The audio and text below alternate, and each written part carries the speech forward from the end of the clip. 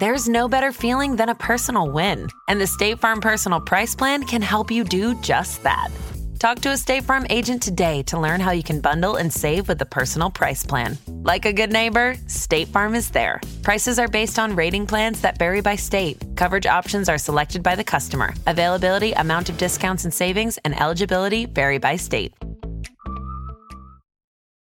Hi, I'm Wendy Zuckerman, and you're listening to Science Versus from Gimlet. On today's episode, we're diving into a decades-long conspiracy theory involving the CIA and a deadly virus. And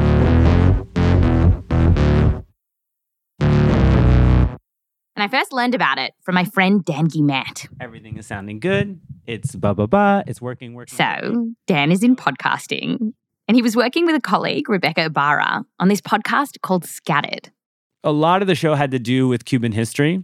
And over the course of just doing the research of the show, we kept hearing about this crazy event that kept happening to people in Cuba. It goes back to Cuba in 1971. And Dan knew the perfect person to tell me about what happened. Virgil Suarez. I don't know exactly what you need from me, but Dan mentioned the story and suddenly I felt the need to talk. This is Virgil. He's a poet and English professor at Florida State University, and he grew up in Havana in the 1960s. Virgil told me that his childhood was pretty idyllic. He has these memories of playing baseball down the street and picking mangoes off trees. Even though I had an idyllic childhood, there were also all these weird things that would happen. It was an uncertain time in Cuba. Fidel Castro and his guerrilla army had toppled the latest in a line of dictators, and Castro was trying to build a communist nation. He'd taken over private businesses and started rationing food. And while little Virgil didn't know exactly what was going on, he knew that the adults in his life were nervous. I had memories of my parents leading these very secretive lives. And so I remember late night visits from friends, and they would sit in the dark by candlelight.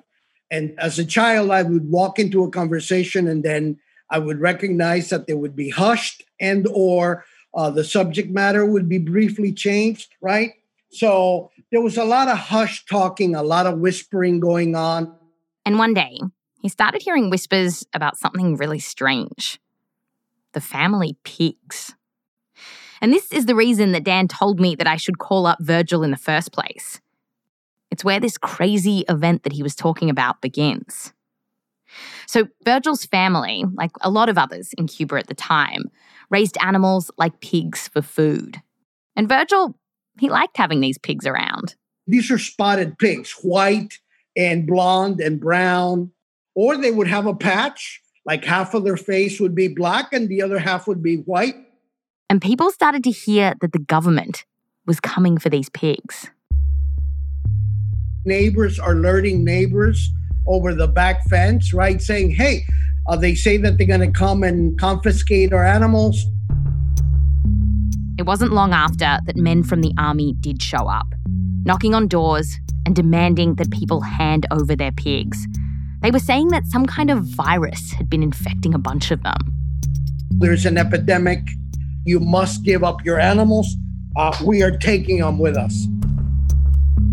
And then they did go house by house, herding all these animals, kind of like walking down the street, like almost in parade form, to the corner. On the corner of the street, the army had built this huge fire. Virgil remembers seeing the soldiers club the pigs and then throw them into the flames.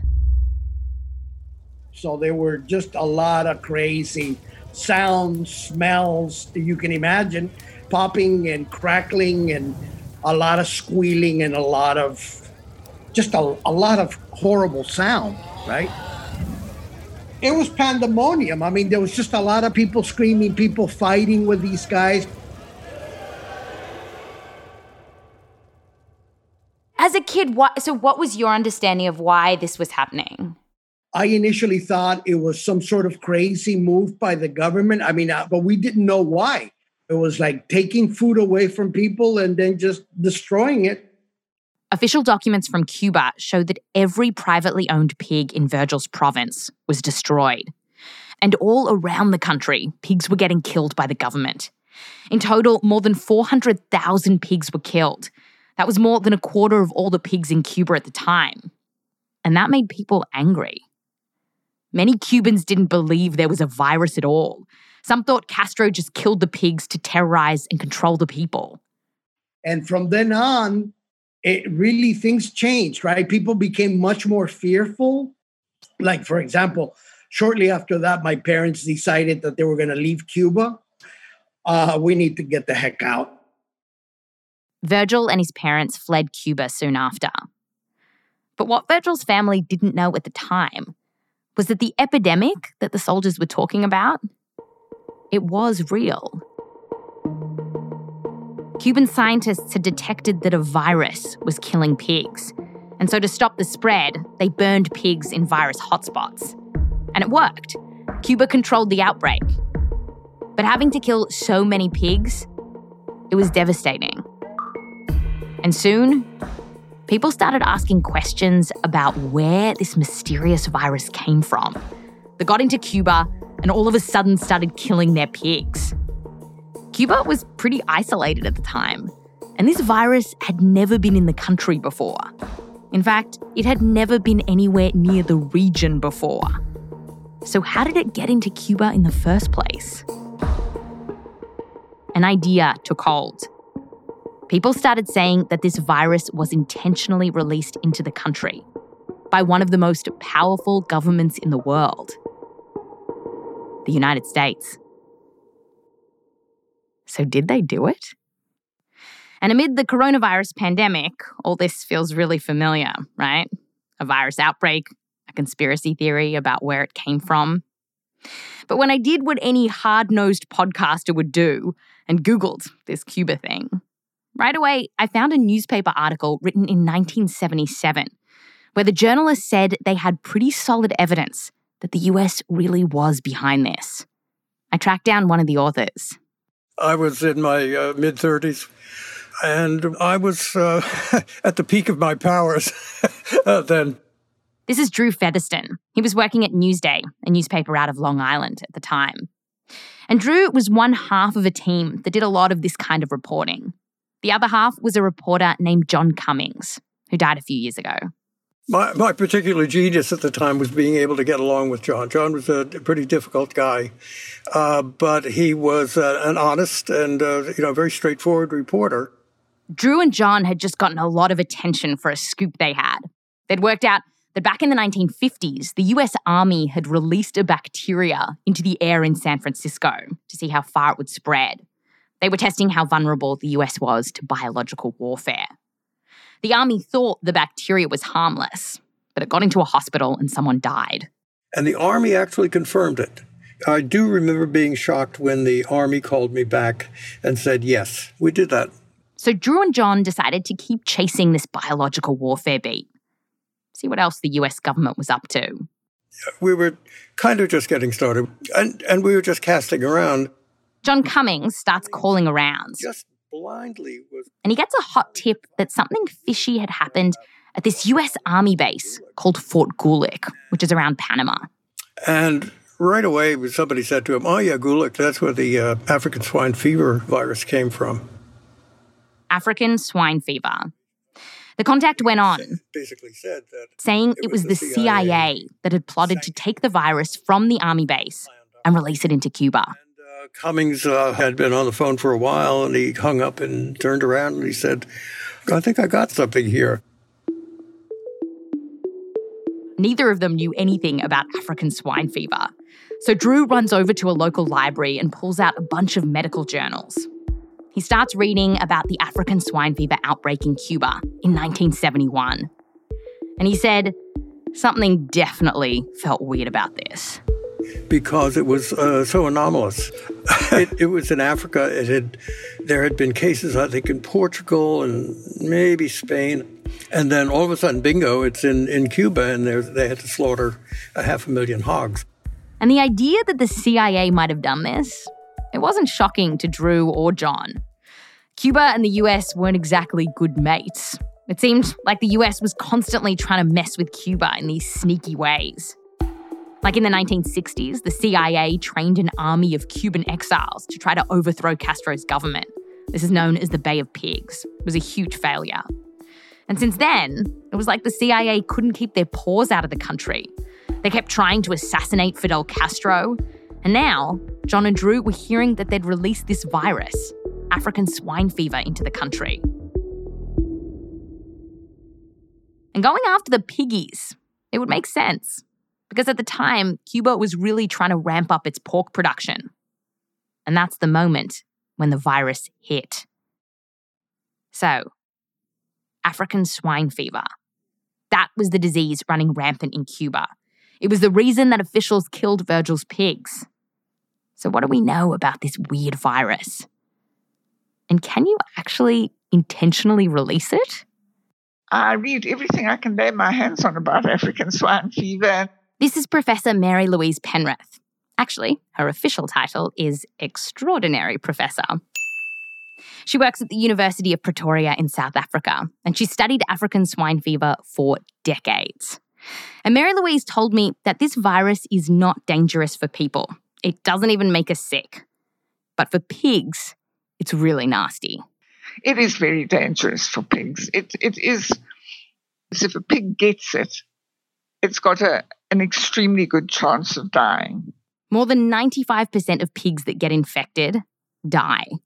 And Mary Louise says that when a pig does get infected, it can get real ugly. The pig just gets very ill. It can't get up. It bleeds from all its orifices and it dies. So did you say they bleed from their orifices? Yeah, well, everything's bleeding. They're bleeding in the gut and all their organs are bleeding. They can actually drown in their own fluid. It's a horrid way to go. And so the Cuban authorities at the time killed thousands of pigs to stop the outbreak. Did they have to do that? Yeah.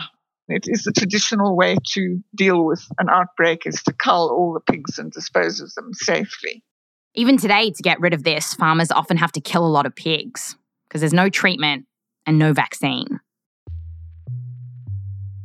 And even after the pigs are dead, this virus is still a threat. And that's because African swine fever is weirdly hardy. Like a vial of infected blood can be infectious for years, which is why it made sense for Cuba to burn the pigs' bodies so they could kill the virus good and proper. So if you're picking a disease to take out a bunch of pigs and mess up a pork industry, this virus, it's a pretty good one to go for. So I asked Mary Louise, how would you intentionally spread this?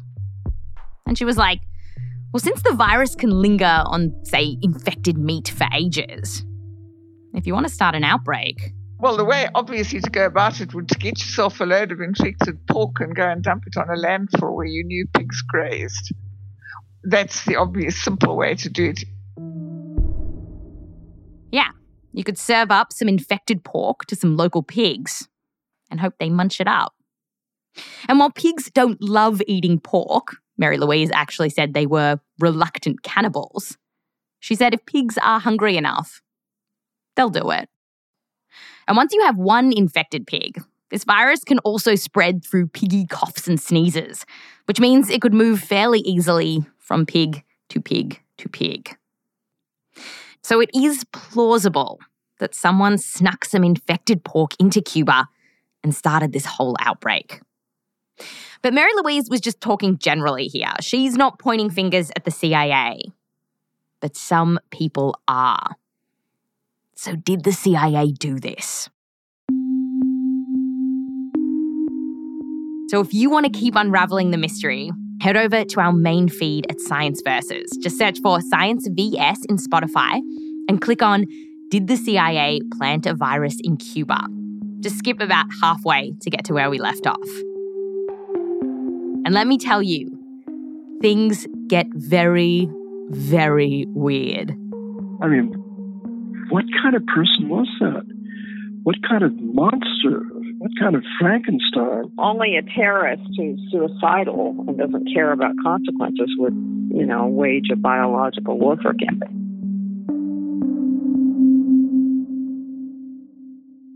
That's all over at Science Versus. I'm Wendy Zuckerman. Back to you next time.